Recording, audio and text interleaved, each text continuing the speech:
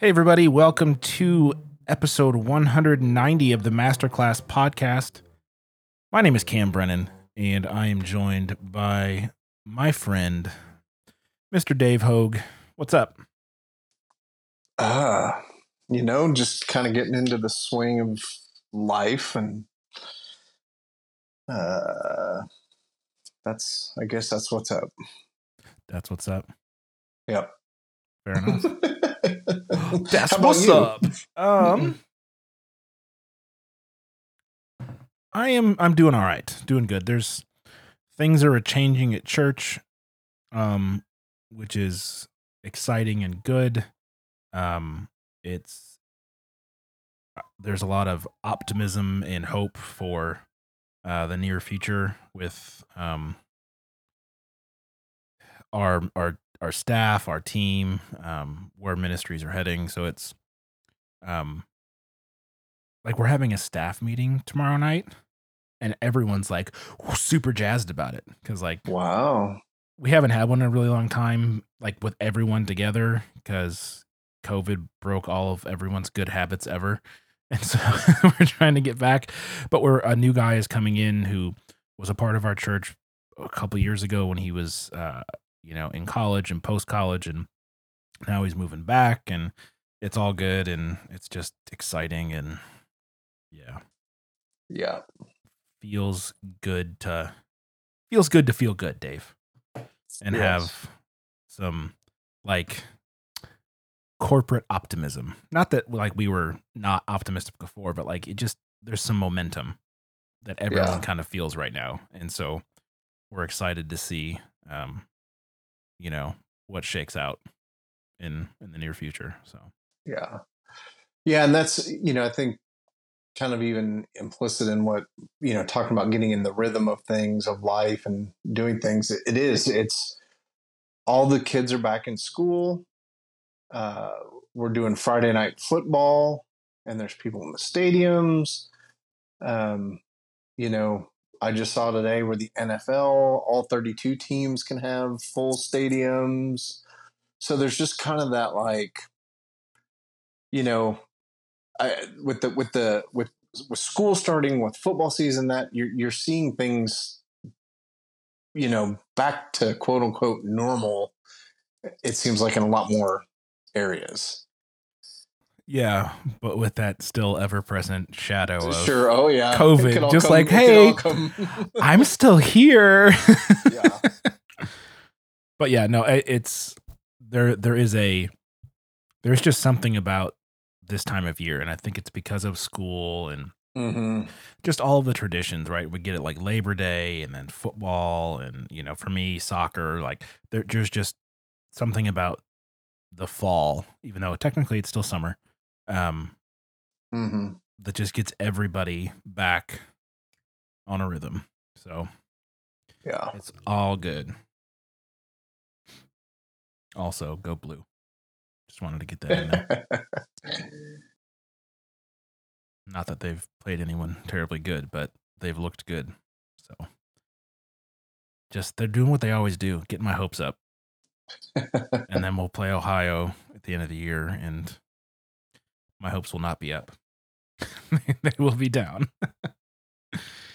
Although Ohio State did just lose to Oregon at home, and that makes me very happy for two reasons. One, my obvious disdain for the Buckeyes. And two, Oregon has been my second favorite college football team for like 15 years. Oh, really? So it was a double whammy for me. I got to see that team lose, and I got to see a team that I really enjoy win. It was glorious. Nice. But anyways, enough about that. We can talk football later, I suppose. We are going to carry on in chapter 10. Yes. Of Hebrews. And we're going to do verses 19 through 25. We're going to break this next big section down into a couple because, boy, howdy, there's a lot there. Also, I just said, boy, howdy, which, man, that's something. From like 1939. Anyways, I don't think there's any way to recover from that, so we're just gonna move on. So Hebrews 10:19 through 25 is where we're at for this discussion. All right. Therefore, brothers, since we have confidence to enter the holy places by the blood of Jesus, by the new and living way that he opened for us through the curtain, that is, through his flesh, and since we have a great priest over the house of God, let us draw near with a true heart and full assurance of faith, with our hearts sprinkled clean from an evil conscience and our bodies washed with pure water. Let us hold fast the confession of our hope without wavering.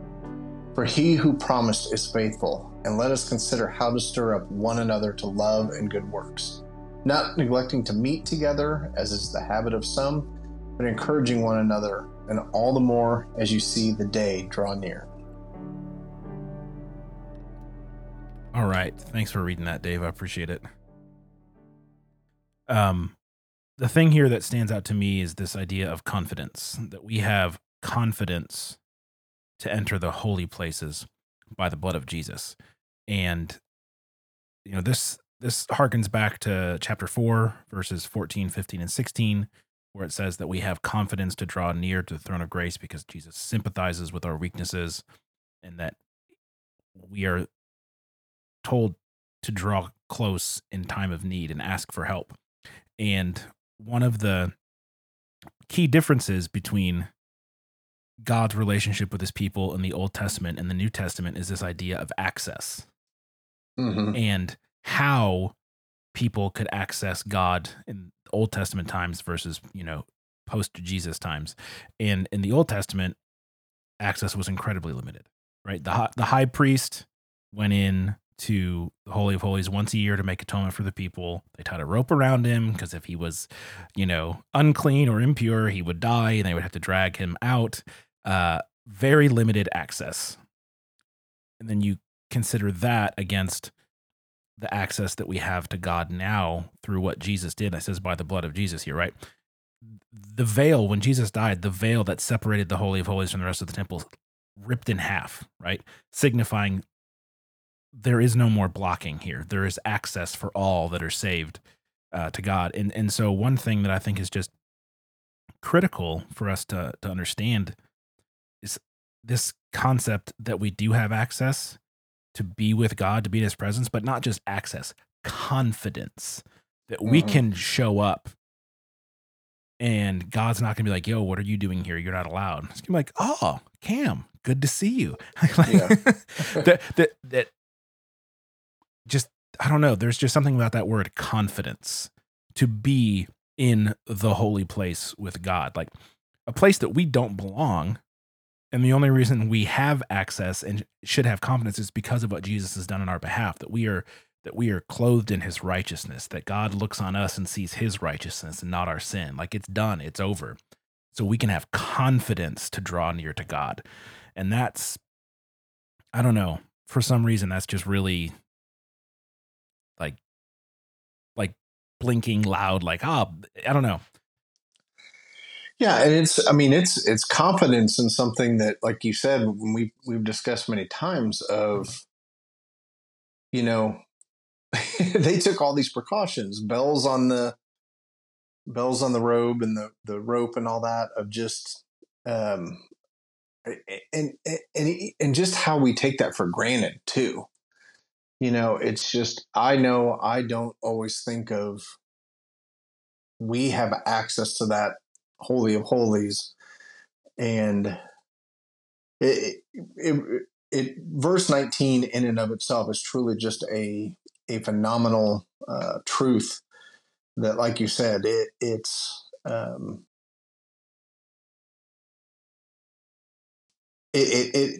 really is a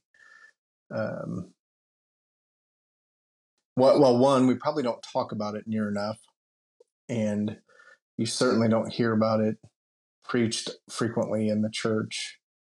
And it is just an incredible thing to realize that we have that access, and then to add that with, not only do we have access, but we should go confidently in that. It's just a phenomenal thing. So Yeah, definitely. And so the thought continues in verse 20, by the new and living way that he opened for us through the curtain, that is, through his flesh. Which, of course, the curtain, right? The veil that was torn is now removed. There's access, but it's new and living through his body. And since we have a great priest over the house of God, let us draw near with a true heart in full assurance of faith, with our hearts sprinkled clean from an evil conscience and our bodies washed with pure water. So Jesus makes this new living way that he opened for us, that he made possible. And since he is that great priest for us, we can draw near, it says, with a true heart in full assurance of faith, right? That goes hand in hand with the confidence. We can have confidence because we have assurance of our faith. And like there's different kinds of confidence, right? Like you've got self-confidence when you believe in yourself. Mm-hmm. But when other people believe in you, that's a totally different feeling. You know what I mean? Like Mm-hmm. self-confidence is one thing, but having that confidence built into you by other people, that is an incredibly strong Yes. emotion to be given confidence by especially someone that you care about can push people to do things that they wouldn't otherwise do. You know, and that's like the role that mentors and coaches play is to instill confidence in the people that they're teaching or Mm-hmm. coaching, right? That you can do this. You've practiced this. I see this characteristic in you. You can do this. Now go out there and do it. That's a powerful emotion and motivating factor. And for God of all people to tell us we can be confident in the assurance of our faith that it is good, it is strong, it is sealed, it is done. Like, we shouldn't need anything else Mm-hmm. to get us through anything. The God of the universe who created everything and made us in his image says, I'm telling you, you can be confident. You can do this because of what Jesus has done. You can Mm-hmm. remain strong in your faith. You can get through these temptations, through these trials to strengthen you. Like, man, I bet God would give a really good halftime speech. I imagine he would. So yeah, and then just even that, and it doesn't have this word in it, but um, the word that I see is doubt. So that, like, without doubt, you can do these things. And I know for all of us throughout our journey, doubt can certainly be an issue, have an influence on how we um, or how we go before God. And really, there is that, we're clean from evil conscience and our bodies washed pure with water. So, um, yeah, to me, it's just funny. The word's not even in there, but the absence of doubt is really what stands out to me in these next couple of verses as we read of just, and I think that's maybe even goes hand in hand with confidence. It's the exact opposite of confident is doubting. And so, Exactly. um, Well, and two, the word assurance, right? Like if right. I'm Yep. assured that this is good, then I don't need to doubt. Yeah. And that is a breeding ground for confidence. Because, it's like I said, the difference between self-confidence, or internal confidence versus external confidence, if we can say it that way. It's like if I have low self-confidence, but that is instilled in me from people that I know and trust, and they are building that confidence up around me, then I can start to build the self-confidence in myself too. And so I think one of the things that's we see throughout all scripture is God calling us to holiness and to be holy as Jesus was holy. He is calling us to a life of holiness, but trying to instill confidence in us. That's why we have the Holy Spirit, right? Our helper, our person to grow us. And so I think one of the many issues that we face is that a lot of us lack spiritual confidence because of our sin, because of our baggage, because we do the things that we don't want to do, right? As Paul says, like, I still sin and it drives me crazy that I still do it. And therefore, shame and guilt that I haven't worked through on some of that stuff yet leads to a lack of confidence that I can draw near, that God does want me around, right? And so just all that inner conflict and doubt of, the enemy saying, no, you're not good enough. You're not clean enough. You're not, your conscience is still evil. Your body hasn't been washed pure as it were. But if God is telling us to confidently enter the holy place, that our faith is assured, why am I not listening to that and letting that pull me towards holiness, towards confidently living out my faith? And what really gets me here is verse 23. Let us hold fast the confession of our hope without wavering, for he who promised is faithful. So that if God says it's true and he is faithful, then I need to hold on to that for dear life. Yeah.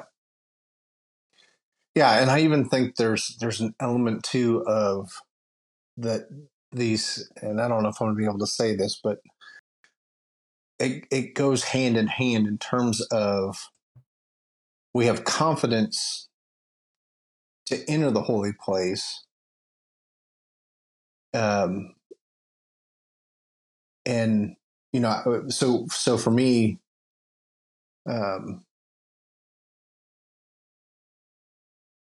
there just is that the cleansing, the experiencing God.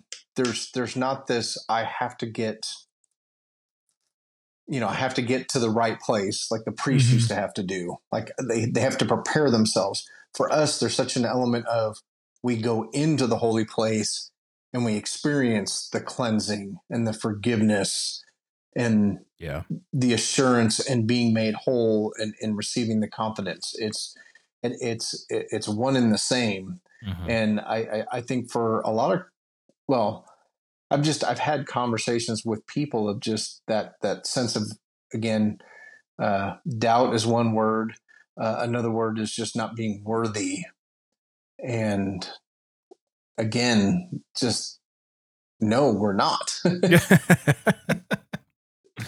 But, there is just that element of Jesus took care of it through his flesh. He is our high priest. Now draw near, be cleansed, and then hold fast to the confession of our hope without wavering, for he who promised is faithful. So yeah, it is, God is good. We are experiencing his goodness, and that goodness has totally been made available to us. And the justice side of God is still present, but it's been taken care of, as we've mentioned, by Jesus. So, yeah. And then 24 says, and let us consider how to stir up one another to love and good works. Now, this is a very interesting place for that sentence to be. Like, the author has done so much in the previous 4 verses, 5 verses. I can do math. To build us up with the confidence and the assurance and that God is faithful and Jesus took care of this. Now, with all that confidence and just you feel right now, consider how to stir up one another in love and good works. Like don't be selfish, yeah, or navel gazing with what you feel. Go figure out how to work with other people in the body with that confidence. Share that confidence, build that confidence up in other people so that you can show and give love and accomplish good works. He's being a coach. He's building that confidence into you and pointing you in a direction to say, now go do it. Mm-hmm. Which is really quite neat. Yes. Because we could have just, if this had just ended at verse 23, nothing wrong with that. Still incredible piece of truth. But he wants us to then go do something with it, to go be a part of the body, to bring people along with you, to disciple them, to call them to holiness, to go do good works, right? To go be kingdom people out in the world. Yeah. And, I think part of going to the Holy of Holies and being reliant on the priest, there was an element of you had to go to that location, you had to go to the place. And so there's kind of implicit in this the fact that we can now have access to the Holy of Holies anytime, anywhere. That's not how we should do it all the time. We need to continue to be in community. We need to continue to be around fellow believers, fellow followers of Christ. And there should be like an element of, what comes to mind is as iron sharpens iron, another person sharp, people Mm-hmm. sharpen each other. And there really is just that, we are spurred on by one another. And how awesome is it when our interaction with others is a positive interaction. Mm-hmm. And I'm not saying being the fake, everything's good, everything's, just because we're supposed to be that way. Oh, you're a Christian, you're supposed to show joy all the time. But just a genuine, just uplifting of each other, maybe even in spite of things not going well or just feeling like we're doing okay or surviving and getting by. There is, honestly, it's one of the things we have not done well as a family since COVID is go to church in person with other people. Mm-hmm. And I've really just lately well, we've been praying about it, wanting to do that, but just lately, just kind of starting to go, I wonder if I'm seeing some negative effects of that, of just in my life where I'm not doing the stirring one another up to love and good works, meeting together and really benefiting from being around other followers. Yeah, because in verse 25, right? Not neglecting to meet together. Yep. As is the habit of some, but encouraging one another, and all the more as you see the day drawing near. Yeah, I'm a strong advocate that church should not be online. But I also realize that there are certain people that cannot physically get to the building, and so it serves a great purpose in that sense. But there's incredible value in being together, as the body. Definitely.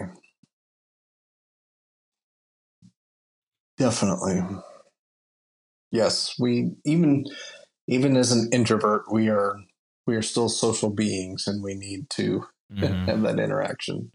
Well, and there's there's a litany of reasons of why being at church is important and good for you, but I always say there's nothing more beautiful than hearing the church sing. Yeah. Even if people have bad voices, the collective sound of hearing people singing praise to God, there's nothing prettier. And I play in the band most weeks, so I get to hear it regularly because they're all singing in my direction. And there's times where I take my in-ear monitors out, and I'm just like, I'm just gonna listen to the people. It's something that brings me happiness to hear that. But also the concept of you get to see people on the same journey as you, and you get to rub shoulders and learn, like you said, iron sharpens. I am preaching to the choir here. I know. But for the listener out there who needs to hear it, go back in person, please. Yeah. Yep. And be nice to your youth pastors. I gotta say that while I still am one, so because I won't be in a couple weeks. I'll be a real pastor, Dave. Heavy sarcasm there, by the way. Youth pastors are real pastors. Well, I'm glad we got to do all the encouraging, fun stuff. Because man, verse 26 takes a turn. It's very true and very needed. Because oftentimes we focus on all the warm, fuzzy, good, yay, Jesus stuff, with neglecting the other side, and that's spiritual death and all that. All the stuff that we were saved from. So we'll get to that next week. Yeah. But I think I'm good. I just want to read verse 23 one more time. Let us hold fast the confession of our hope without wavering, for he who promised is faithful. I'm not one for putting Bible verses on my walls, Dave. But that one, if I did, that would be a candidate. So I had the thought of just really all 6 of these verses that we read and discussed. These are not ones that I knew. These are not ones I feel like are quoted very often. These are not ones that we're expected to memorize. But they should be. Yeah, but all of them, I'm like, there's good stuff in there, and yeah, yeah, like you said, I'm not much one for putting it on the wall, but you could certainly take just about any of these and do that with them, or do them all. But nobody would read it because it'd be too long then. Yay, modern time or attention spans, right? Yeah. Speaking of which, we're at about 30 minutes, which makes this a very short episode. But hey, it is what it is. We'll be back next time. You can find show notes at supermegacorp.net/masterclass/190 or in your podcast app of choice. And there's contact info if you want to say hey or write us a note or tell us we're wrong or anything like that in the show notes too. And I think that's going to do it. So, David, farewell. Talk to you all next time. Bye. Bye.